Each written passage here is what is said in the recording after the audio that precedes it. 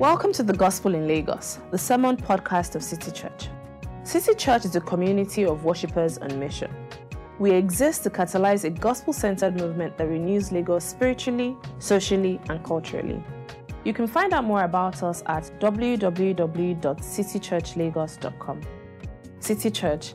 Love Jesus, love people, love Lagos.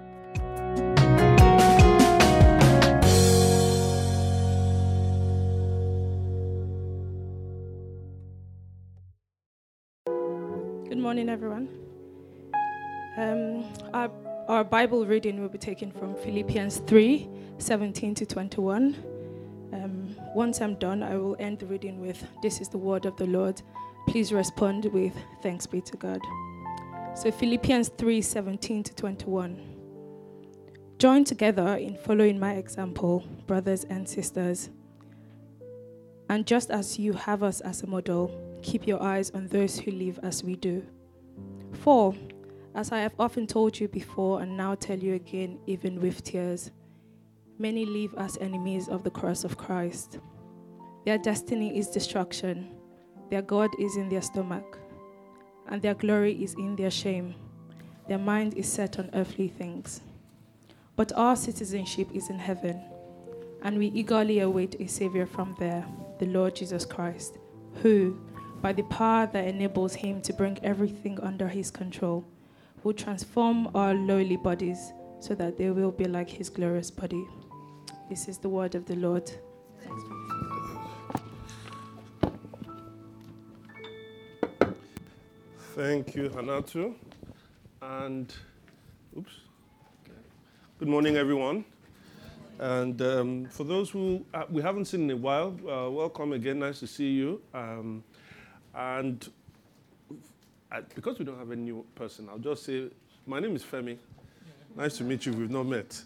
All right, but still, we've been doing, we started the series last week. It's meant to be a mini-series, 4-part series. And it's really for two reasons.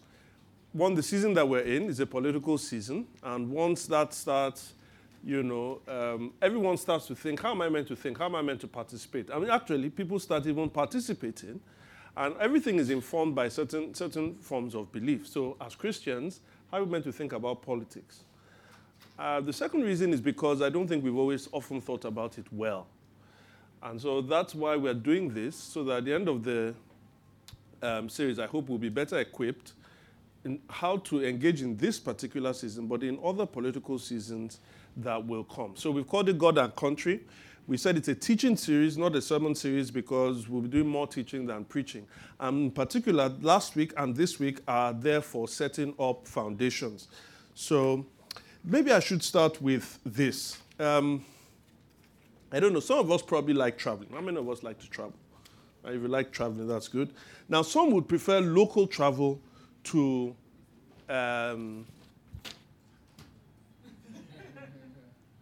Satan, I bind you. All right. Some will prefer local travel to international travel. But, because with local travel, I don't know if you're the kind of person that likes to drive. And as you drive, you'll be seeing all the different things. So you are seeing Earth. You're on Earth, and you're actually seeing the Earth, and you're passing through. And it's fine. And, some people do that here in Nigeria. I know my wife isn't here, so I can celebrate this. Ondo State is not a bad state, She Ondo Ekiti herself, I'm not even sure. But it has lots of sites there, So if you're that kind of person, wonderful, go and do that. I don't like local travel. I don't like roads. I don't like that. I prefer to international travel. Now, if you're like me, you like it because you see a lot of different people. You meet new people. New food, good food. New food.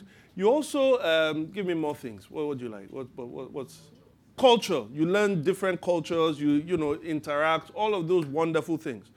However, if you like all of those things, I can tell you something you will not like about international travel. You know what it is? You know what it is this thing. That. You don't like that. Visa applications, right? I mean, at this stage is the interview, but there's a whole lot more that happens before then. The first thing is, You want to travel to this place, you let some people know, and then you have to deal with opinions. Different opinions. So until whatever says, you're going to America, make sure that in that letter that you write, you mustn't put more than 5 full stops.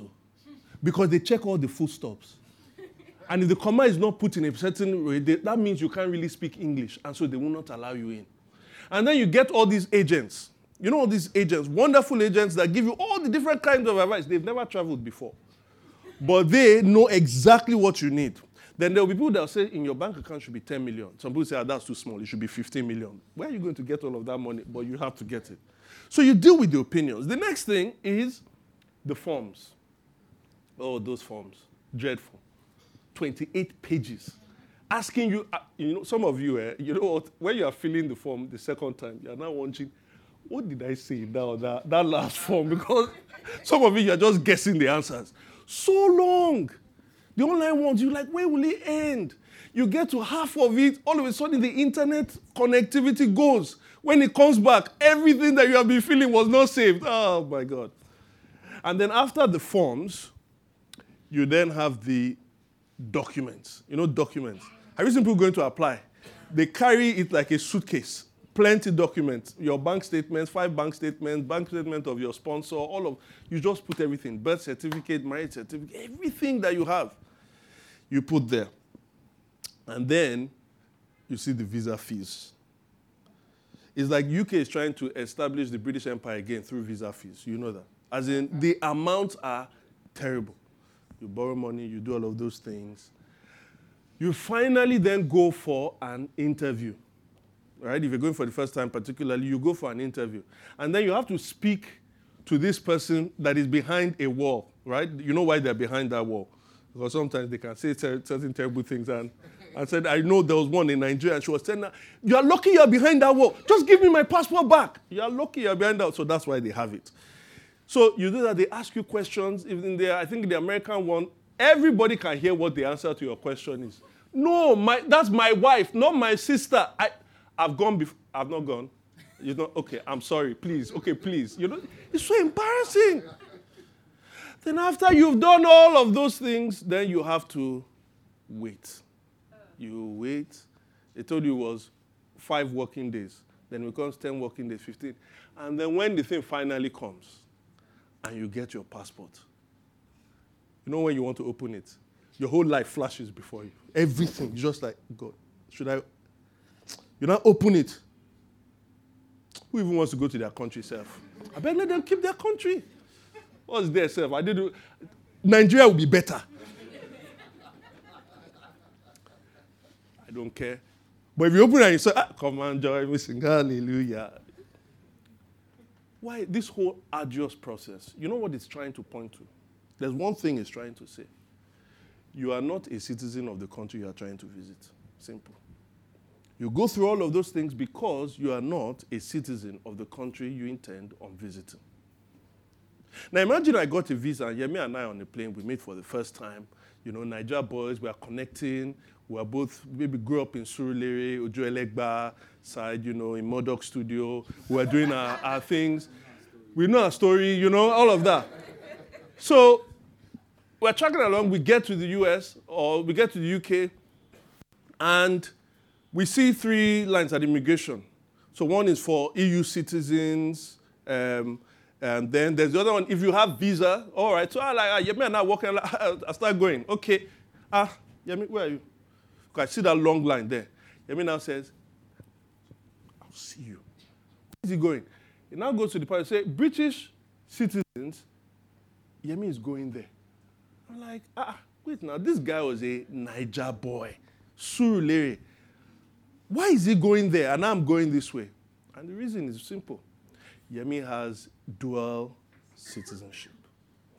He has a passport of Nigeria, and for some reason, he also has a passport from the UK. And because of that, Yemi is open to privileges that someone, a single citizen like myself, I do not have. For instance, he doesn't have to go through the visa immigration process. There are certain things, school fees, discounts he can get. And so when Paul says that we are citizens of heaven in the text that Hanatu read, he is not saying that we're not citizens of the earth. He's saying that we have a dual citizenship. And the way we think about that dual citizenship is going to affect how we live our lives here on earth in general, but in particular, how we also engage in the political sphere. Amen?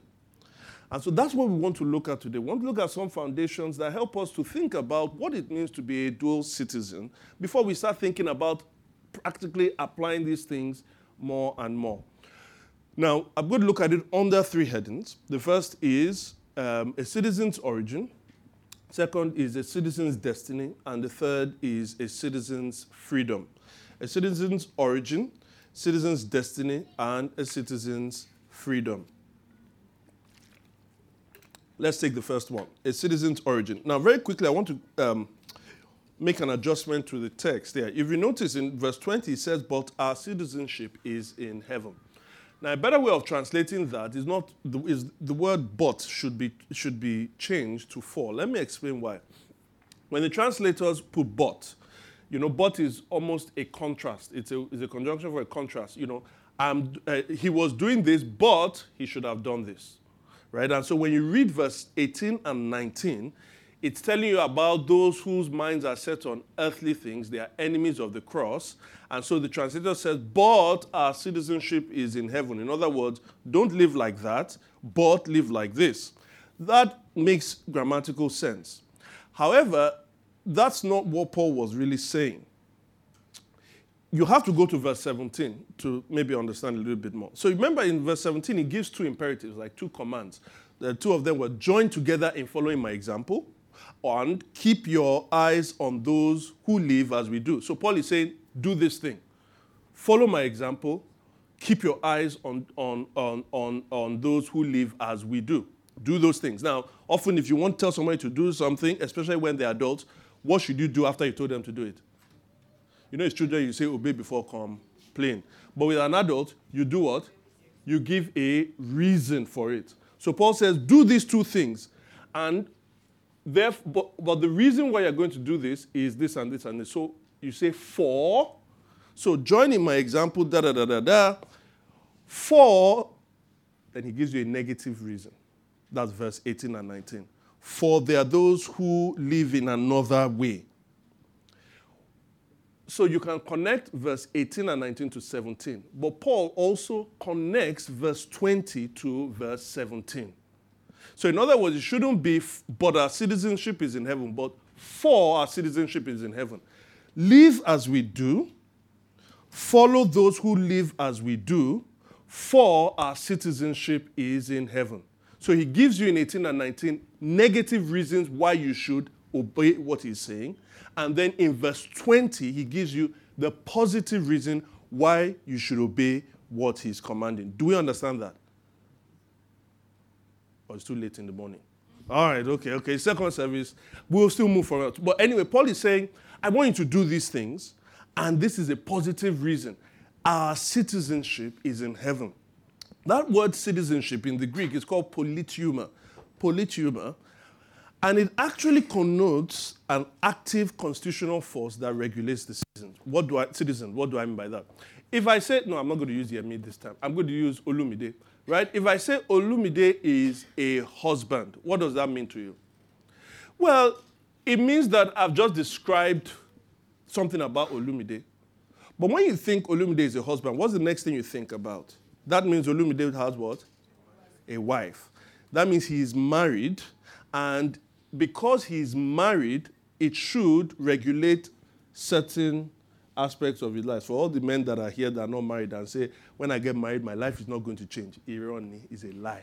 It will change. I'm just telling you now. So if I say Olumide is a husband, you are not just thinking about Olumide. All of a sudden, you are thinking about a relationship somewhere else that he has that is going to regulate Olumide's life. Do we understand that? So when Paul says, for our citizenship, when he says citizenship, the word politeuma there connotes the fact that this person is regulated under a government, that the government where he is a citizen of. Does that make sense? Citizenship is not just that he's a citizen, but it's saying he submits to a particular government that is meant to regulate his life. Now, Paul making that statement, especially to the people he's writing to, they would understand that. And it may cause a bit of a problem for them. Why? Let me explain with this chart. Don't forget that Paul is writing to the church in Philippi. That's why it's called Philippians. Now, where's Philippi located? Now, this region, this is where Greece of today, Turkey, and Italy. All right? This is where we call Greece. But Greece was divided into two parts, the upper and the lower. So lower is Achaia. That's where we have the church in Corinth. And then the upper Macedonia, we have Thessalonica there. And Philippi was the capital. On the right is where we used to call Asia Minor. Today, that's Turkey. On the left is Italy. The capital of Italy then, and the capital of Italy now is what? Now, this whole region was the Roman Empire. It was part of the Roman Empire. But, you know, there are Romans and there are Romans, you know, because all creatures are equal, but some are more equal than others. So all of the people there were Romans, but some were more Roman than the others. And if you want, the top Romans were in Italy. However, and the official language, other people spoke other language, but the official language, Latin, was spoken there. However, one of the Caesars, Augustus, the very first one, had designated Philippi, it had given Philippi equal status of all the cities that were in Italy. It had equal status of all the cities that were in Italy. So all the privileges that you would have there, their official language in Philippi was actually Latin. In other words, if you stepped into Philippi, you are basically almost stepping into Italy, even though Italy wasn't there. Philippi became a colony of the Roman Empire, the largest, the special sphere of the Roman Empire. Do we understand that? So, in other words, when he says a politeuma, or let me put it another way, Philippi was a politeuma of the Roman Empire in Macedonia. So when Paul is saying our politeuma is in heaven, he's basically saying, you Christians, though you live in Philippi, your politeuma is not from Rome. Your politeuma is from heaven. Paul is making not just a theological statement there, he's making a very political statement as well. Our politeuma is in heaven. Basically, he's saying, though we live here on earth, we are part of a colony of heaven that is actually represented here on earth. Though we live here on earth, though we are in the Roman Empire, and the Roman Empire has all its regulations, first and foremost, we are regulated from the kingdom that is in heaven. Because there are other people, their minds are set on earthly things, and it affects the way they behave. And this is what you see in verse 18 and verse 19. However, our own politeuma, though we are on earth, we are not set on earthly things. We have a kingdom that we belong to that regulates us, and it is from heaven. And maybe I should say this. Though you are in the Federal Republic of Nigeria, your regulation and your citizenship is not first and foremost residing in Aso Rock. Your citizenship, your politeuma, is in heaven. This is a fundamental political statement for every Christian. So I want to ask you, where's your citizenship in? How does this affect your own life? Because your citizenship determines your God, your Savior, and your Lord. What do I mean by that? You see, this Roman Empire, when it was first established as an empire, it actually emerged out of chaos. There was a political upheaval that happened. The first ruler, but not an emperor, Julius Caesar, was murdered. And eventually this led to two factions, Mark Antony, Octavian, and the Octavian guy was eventually victorious, and he became Caesar Augustus, okay? The first emperor of Rome. Now, but this happened in a time of war. How many of us have lived in a time of war before? Okay, not in a time of war, in a place of war. Most of us here have only ever enjoyed what we call peacetime. We take it for granted. Go and speak to people who lived in the Biafran War. You see, when you're in a time of war, everything that we think as normal is suspended. For instance, the person that you're seeing going out today, you may not see. This is your father that is going out today, you may not see him. You don't know what's going to happen. The food that you are eating today, you know that food is being supplied from many places, right? Eventually, what happens if the enemy comes and they're able to stop the food supply? This is partly what they did with Biafra. They barricaded them to stop the food supplies from coming in. It will lead to hunger. At that point, you are in times of war, you are thinking only of basic needs. There's no, can we go to the cinema? There's no, can we go, hey, let's meet after lunch. Yeah, after church, let's go for lunch. All of these things happen in peacetime. And war also means that you cannot really have true prosperity. You know, anytime you travel, most of the times when you travel, what do you think about? When you go to a country, you want to see its artifacts. You want to see its museums. You want to see its wonderful buildings. You want to see its, you want to taste its food, all of those things. How many of us say, I want to meet their famous scientists, their mathematicians? How many of us say, I want to go to their Air Force base to go and see their Marines? How many of you do that? No. You know why? Because for any nation to exist and to prosper, the first thing you need is peace. There was a guy, I think it was Benjamin Franklin, I'm not sure. Somebody asked, why are we fighting wars, to him? And he said, the reason why we are fighting this war is so that our children can study mathematics and science, and so that their children can study arts and humanities. When we test prosperities of nations, we actually we see it in the arts. So when you travel, you go to museums, you go to restaurants, you go to Nigeria, you only go to malls, right? We go to malls, we go and shop. The things that make a society beautiful, that is how we engage in society. But that could only happen if that society is economically prosperous, and that goes on the winds of innovation, of business, of people thinking foundationally. But that could only happen if that country is secure militarily. Do you understand that? So Rome, in the time of Augustus, before he went to the throne, was in that state. It was fighting. The people's security was at risk. The prosperity, their normal way of life was at risk. And in a number of years, this empire becomes the greatest empire at that time. Augustus was not just loved because of that. He was adored. Because for them, he had used his political might not just to secure them militarily, he had performed economic and political miracles to make that empire prosperous. So they loved him, they adored him. In fact, you know what they called him? One of his inscriptions, he wasn't just called Lord, because they'll say Curious, Kaiser Curious, that is, Caesar is Lord.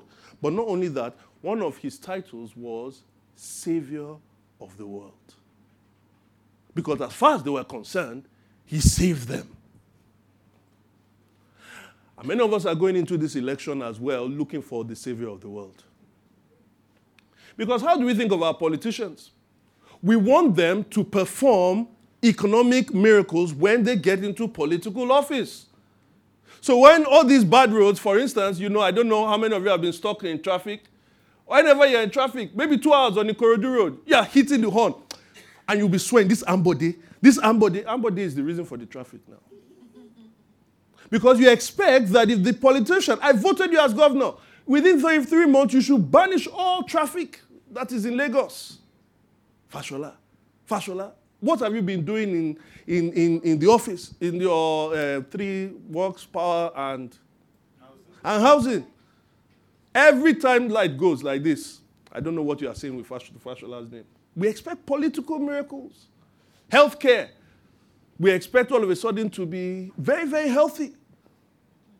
So when we think about these politicians, we think of them as saviors. People that will solve our life problems, solve our education, corruption problems, our traffic problems, our roads, all of them to be completed in record time. We are looking for saviors. Because if they come and save us, we will crown them as Lord. Now, these politicians, some of the politicians, not all, but some of them, their mind is settled on earthly things, and their God is their. So they want that power that you want to give to them. And they also see your own gullibility. See these people, they think that this road can be fixed in 3 weeks. No problem. If you vote for me, I will fix this road in my first 2 weeks. Really? The other one comes and says, if you vote for me, mark my words, read my lips. In 1 year, this whole light problem will be a thing of the past. Okay, I'll vote for him. Until somebody that says, okay, I can't do that. Do you have marital problems? If you vote for me, you will not have any problem in your marriage again. And you think I'm being extreme. There's a particular state in this country. The governor actually appointed a commissioner of happiness. So you know who it is. I'm not saying. Because at the end of the day, they are going to tell us exactly what we want.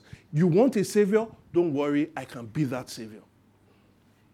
And the funny thing with them is that when we were looking for them to save us before we called them Lord, once they get into office, they've already become Lord. You can't come near them.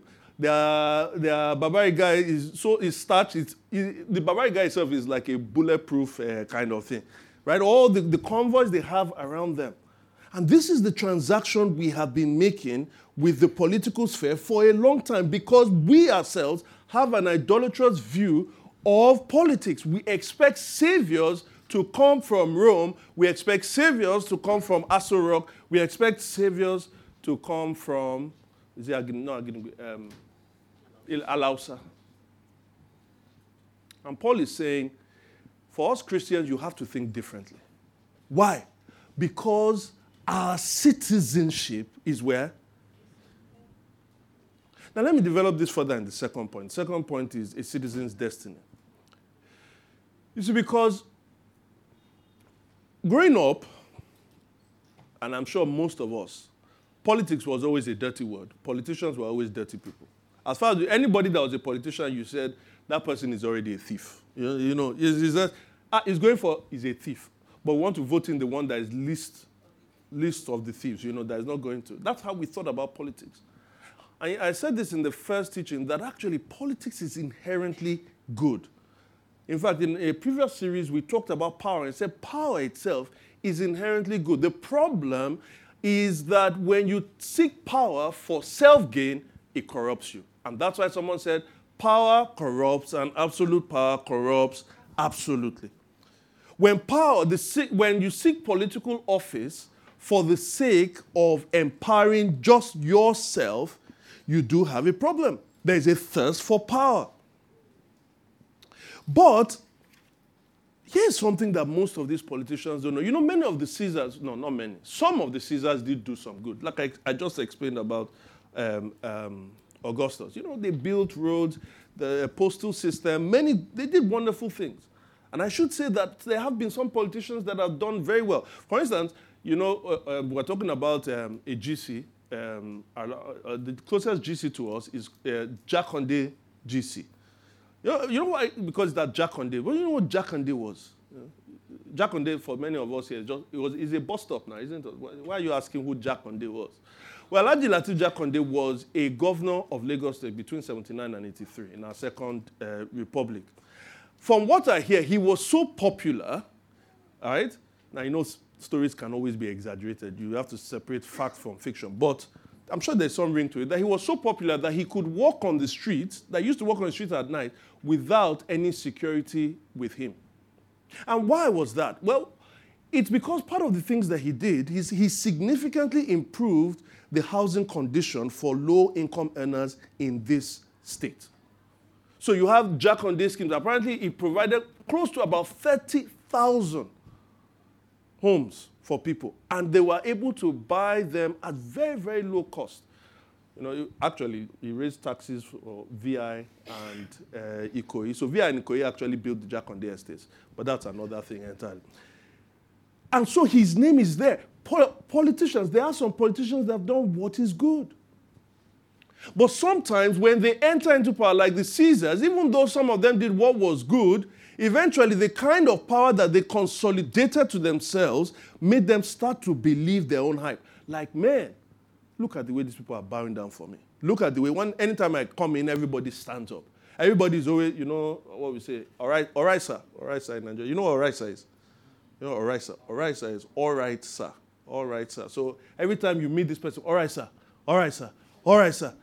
The man starts really believing like, man, if they keep bowing like this to me and I keep standing up, I'm really above these people.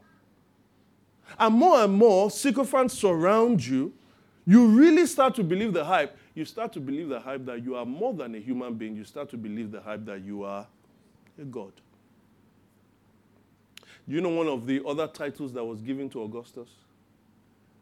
You know when it said Caesar Curious, it wasn't just saying Caesar is Lord, like Lord and King. It was actually that he had a deified status. In fact, there was what we called an imperial cult, a political religion around the Caesars. So much so that Augustus, one of his titles was the Son of God. But these politicians and leaders that are thirsty for power, you know, there's something that they don't have. There are certain things they can't do. They are always limited. Look, if you are in a well-run democratic society, eventually your power is going to be limited by maybe tenure of office, right? You serve 2 4-year terms, eventually you must go. Your power is limited. Okay, maybe you push a third-term agenda, right? And then that means, after you push a third-term agenda, that means that the first 2 they didn't count, so I need another 3 to start the whole thing. So maybe I'll be here for 5 terms. All right, let's say you are there for even 30, 40 years. I think Paul Biya is almost there for 40 years. Eventually, something else is going to catch up with you, like you caught up with Robert Mugabe. You know what it's called? Age. You age. Oh, you now say, no. Even if I age, even if I'm 90-something, I can be there. Why? Because we don't run a democratic society here. We run an absolute monarchy. Well, if you run an absolute monarchy, eventually, you may be limited by political uprisings. Why do we have the Islamic Republic of Iran? You know, before they had kings, they called them shahs. They were eventually removed. Or you can go to Russia, where you had the Bolshevik Revolution. They had the Romanovs, the kings, and all the families. The people rose up and they killed all of them. So monarchs can be, they always have to fear political uprisings, monarchs and dictators. And then democracies, you are limited by tenure of office. But even if all of those things do not work, there's still one more thing. You know what it is? Death. All political power is limited at least because of death. If you are coming from Rome, if you are coming from Aso Rock, if you are coming from the White House, you may look like you have so much power, but you are still limited by death. Except the Lord from heaven. Because you see, the one who was coming from heaven, his heavenly reign, it signifies the fact that he's in heaven and we are here on earth. It signifies that all the limitations of power that plague earthly leaders, he's not subject to them, but all of them are subjected to him. When Jesus ascended into heaven, he didn't just ascend as one who was a man like you and I. He ascended as one who resurrected from the dead, meaning he was never going to die again. So when Paul is thinking, or let's talk about Paul's friend, John. John says in 1 John 4:14, we have seen him and we testify that this Jesus is the Savior of the world. He said, look at that guy there, calling himself Savior of the world. Look at those people in that kingdom calling themselves Savior of the world. Why? Because you've been able to build an empire, but you've not been able to banish death. He rose from the dead. That is why he says that not only him, but the kingdom that he has will have no end. The government shall be upon his shoulders, and his kingdom shall have what? No end. Why? Because he lives forever. But there's one more thing about that. What about the inhabitants of that kingdom? Imagine with me, imagine a nation. If you wanted to imagine a nation in terms of health, What kind of nation would you want? I mean, let's consider where we are now, and let's consider where we would like to be. I think some of the things that we would like is to see that all the hospitals that are available here around will be world-class hospitals. Would you like that? And then maybe if we can have 500 world-class hospitals in Lagos, maybe I would like to have around my area a doctor that I can see once I have a small problem. Now, if I have a bigger problem, I should go to some of those central hospitals. That would be good, isn't it? And how would it be if at the point of delivery, when I go into those hospitals, I don't need HMO insurance, I don't need any money, the care is given to me free. Now we're living in fancy world, isn't it? But it would be nice, wouldn't it be? It would be really nice. Now, I don't think that can be done by just a businessman. I think you need political power to achieve that. In other words, when you are setting your budget, the budget of the nation, we have to build this infrastructure. We have to build these hospitals. I think you need to build hospitals, these world-class hospitals, so you have to set that in your budget. You need to employ very good doctors, and you need to pay them well. Doctors and nurses, right? And then you also need to fund research. Research that deals with cures of diseases, but also prevention. Invest in public health. You need to do all of these things. Guess what? There are nations that are already doing it today. Nations that are doing it. For instance, France does it. They have a health service, a public health service. The UK, that I'm a little bit more familiar with, the UK has a national health service. It may have one or two of its problems, but it is wonderful. Believe me, my first son was born free of charge. Free of charge. And because the second son wasn't born free of charge, so the thing is still paying me.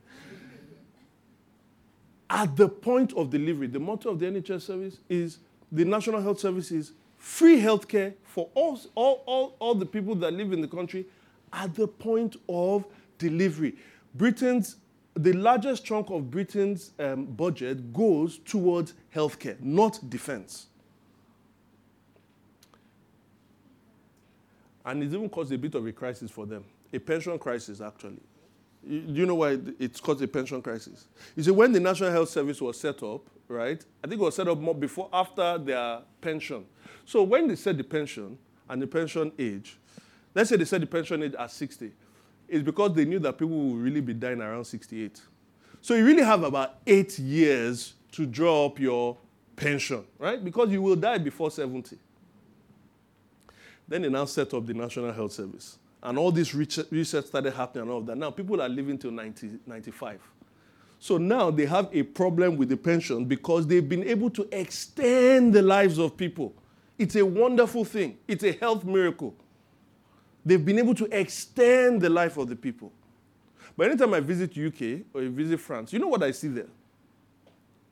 I see graves and mortuaries. There's still graves and mortuaries. Because no matter how long they've been able to extend the lives of people, they've not been able to banish death.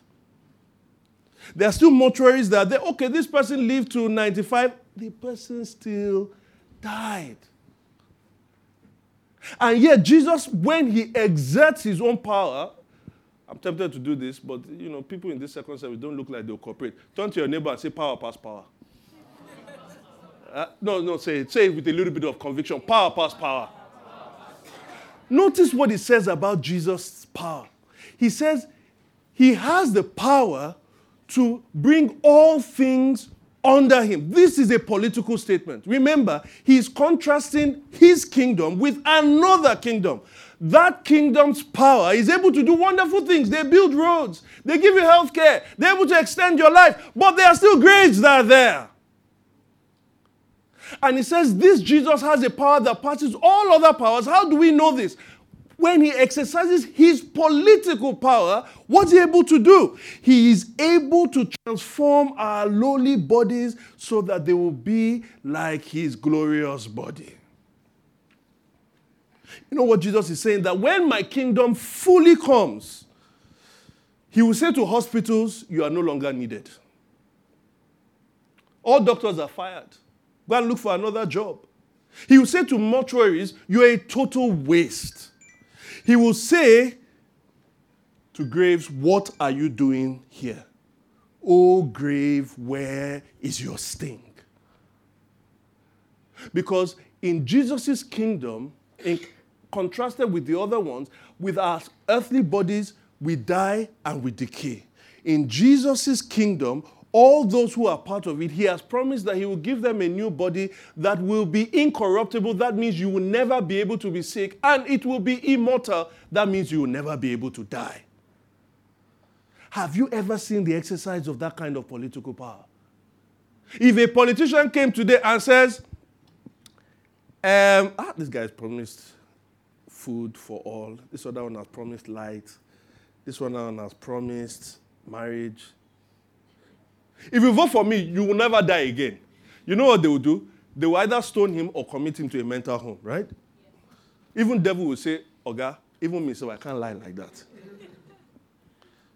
But Jesus is saying, if you partake of my kingdom, you will never die. He that lives and believes will never die. Let me ask you, are you part of that kingdom?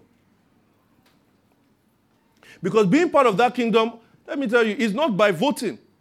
The way you enter that kingdom, our voting or our PVC, is by believing in Jesus Christ. Notice he says some are enemies of the cross. You know what Jesus did with his power? Though he had absolute power, he looked at every one of us that chased power in other kinds of places. Those of us that invested our power in politics and said, well, God can do with this one, but this one I have to do by myself. He says that act of rebellion, even though you deserve punishment, me with absolute power, I will suffer in your place. Which politician can do that for you? And all he says is that for you to enter this kingdom, surrender to me. Surrender to the love that I have expressed. Are you part of that kingdom? And to the Christians among us, I want to ask you this. When you think about your citizenship, you may say, well, I'm a Christian, but most of the way you live your life, really, you are really living more as a citizen of the earth. That is, I don't know, some people, let's say you go for a job interview and you notice that the person that's interviewing you, normally you don't live as a Christian, no? But the person that is interviewing you, see one sticker on the table. You just went to say, so are you a winner? I am a winner too. Or are you a Redeemite? I am you see, your Christianity comes, you try to identify with other Christians when you want it to work for you. Is that the kind of citizen that you are? Because when we think about politics, our entire lives, you have to remember that our politium is from heaven. What is your eager expectation? Is your eager expectation February 16, 2019? Or your eager expectation is that there is a Lord that is coming from heaven who will transform our lowly bodies and make it like unto his glorious body? Where is your citizenship? Now finally, the last point, which is a citizen's freedom. You may be asking, how do we deal with all of this? How do I decide how to use the two citizenships? Because I'm not just a citizen of heaven, I'm a citizen of earth. I mean, how can I be heavenly minded in a way that isn't indifferent to earthly matters?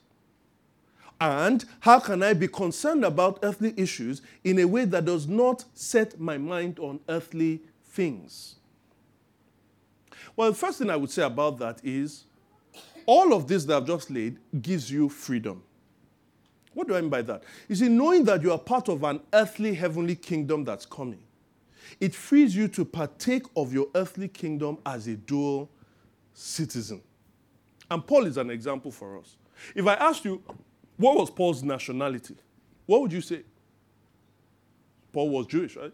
If you don't believe it, just look at the same Philippians 3, look at verse 4 and verse 5. Paul says, listen, if someone else thinks they have reasons to put confidence in the flesh, I have more. Circumcised on the 8th day, of the people of Israel, of the tribe of Benjamin, a Hebrew of Hebrews. Paul was a proud Jew.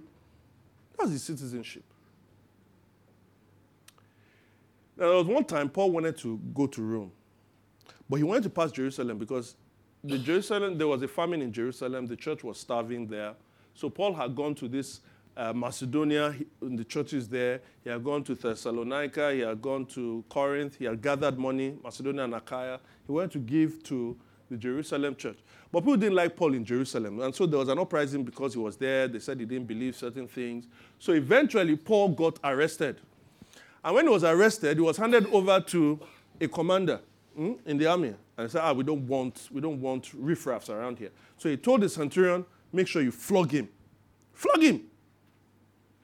Now, when they were about to flog Paul, you know what Paul said in Acts chapter 22, verse 25? Here's what he says. He says, as they stretched him out to flog him, Paul said to the centurion standing there, is it legal for you to flog a Roman citizen who hasn't been found guilty?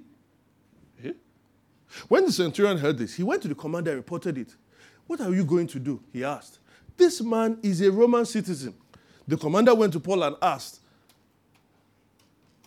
tell me, are you a Roman citizen? Paul said, yes, I am. Then the commander said, I had to pay a lot for my citizenship. Paul said, but I was born a citizen. Those who were about to interrogate him withdrew immediately. The commander himself was alarmed and when he realized that Paul, a Roman citizen, had been put in chains. Now, the moral of that is that if you want to give birth to your child, you have to do that in America. Paul has given you because Paul's parents basically, they are Jews, but they say, he needs this. If he needs to study, he needs discount. So they went and now went to give birth to him in Rome. That's essentially what's happening. I am joking. Scratch that off. All right? That's not what he's saying. And that's not why I bring that. But Paul, he gives us, when Paul is saying our citizenship is in heaven, he understands how we're meant to use it. Why? Because even on earth, Paul had dual citizenship. When Paul wanted to brag and the place he wanted to identify with, he spoke about Israel. I'm a Hebrew of Hebrews. When he was about to be flogged, though, he said, I'm a Roman citizen. In other words, you have to choose which one is your most fundamental citizenship that should regulate you in order to be able to participate in the second one. Your most fundamental one sets the boundaries, and then within those boundaries, you are then free to use the other one. We have to know how to live as exiles, as Paul's friend Peter referred to Christians in 1 Peter 1-2. Now, let me give us a few examples of that, and then we'll close this. So you see, if you are a single earthly citizen, here is one problem you will face. When you see all the problems around you, you will be pressured into a messianic striving to save the world. You want to save your people. You want to save everything that is around you. There are some people, I don't know if you follow them on Instagram, sometimes, I don't want to give the name of this person. I went for a party recently somewhere, and there were some comedians. It was an end of the year party. So it was nice. When you get to the end of the year, you have worked very hard. You just want to end it nicely. So at the end of the year, there were some comedians there, there were some artists there. They got us very happy, good food. Then there was this guy who a lot of us know, he's popular, but now he's running for politics. He said, hey, would you like to say a few words? And the person came and he started. All of a sudden, he started quoting the Bible about why he went to politics. He started saying, all of us that are here, we are entered our wonderful houses, but people are dying, people are starving. He went into the Bible. I entered politics because, when I saw the parable of the talents, I was like, gosh, guy, I read the Bible for a profession. I don't want to hear about the Bible now. He went on for 20 minutes. My wife and I left. I don't know if you know people like that. That is, you have a savior and a messianic complex. Because you feel you are called to save everyone and everything that is there. You start to say, let's solve all these problems. You start to feel like you are the savior of the world. Do you know why that happens? Because deep down inside you, you only have one citizenship. It's of this world. And if this world is not right, if it's not made right well for me, then I've missed out in life. Some people will say, you only have one shot at life. Well, as a Christian, you must never ever say that. Because there's this life and there's the life to come.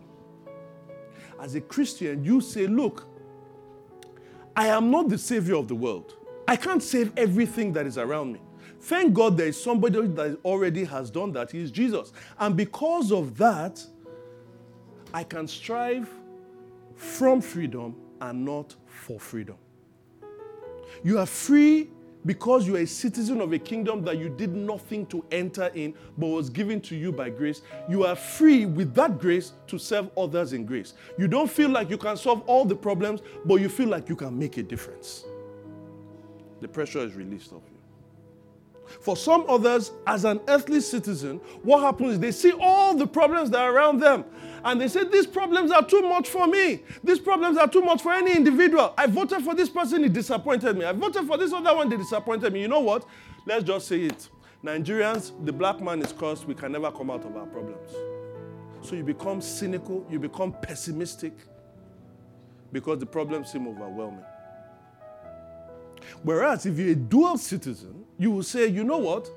There are problems here, and there are a lot of them. And I thank God that my hopes are not fixed on this in this world. There is a kingdom I am part of that is to come. And because I'm awaiting that kingdom, you know what I'm going to do? I will use the time I have here to make this kingdom that I'm part of to resemble the other kingdom as much as I can. The pressure is relieved of you because as Christians, we strive from freedom and not for freedom. You know, in closing, I don't know if you've ever thought, when the Europeans historically were made aware of what we call the Americas. You know, they didn't, like somebody said, Mungo Park did not discover River Niger? There were people swimming there before he got there. So he didn't discover it. When the Europeans were made aware of the Americas, you know what they called it? They called it the New World. The New World. In other words, they've been living in a particular world, but now this world that we have been made aware of, now we want this world to be a better version of the world that we have lived in. So many of them started to migrate. And when they migrated, they started to name the cities and the regions after the ones that they were coming from, but they always put that word new. So if in Britain you had Hampshire there, you now have New Hampshire. Even you had Amsterdam in Holland, you now have New Amsterdam, which was later changed to New York, because York is in England as well. In fact, a whole entire region on the coast of America is called New England. And don't forget, many of them that migrated were Christians. You know why they were using that word new?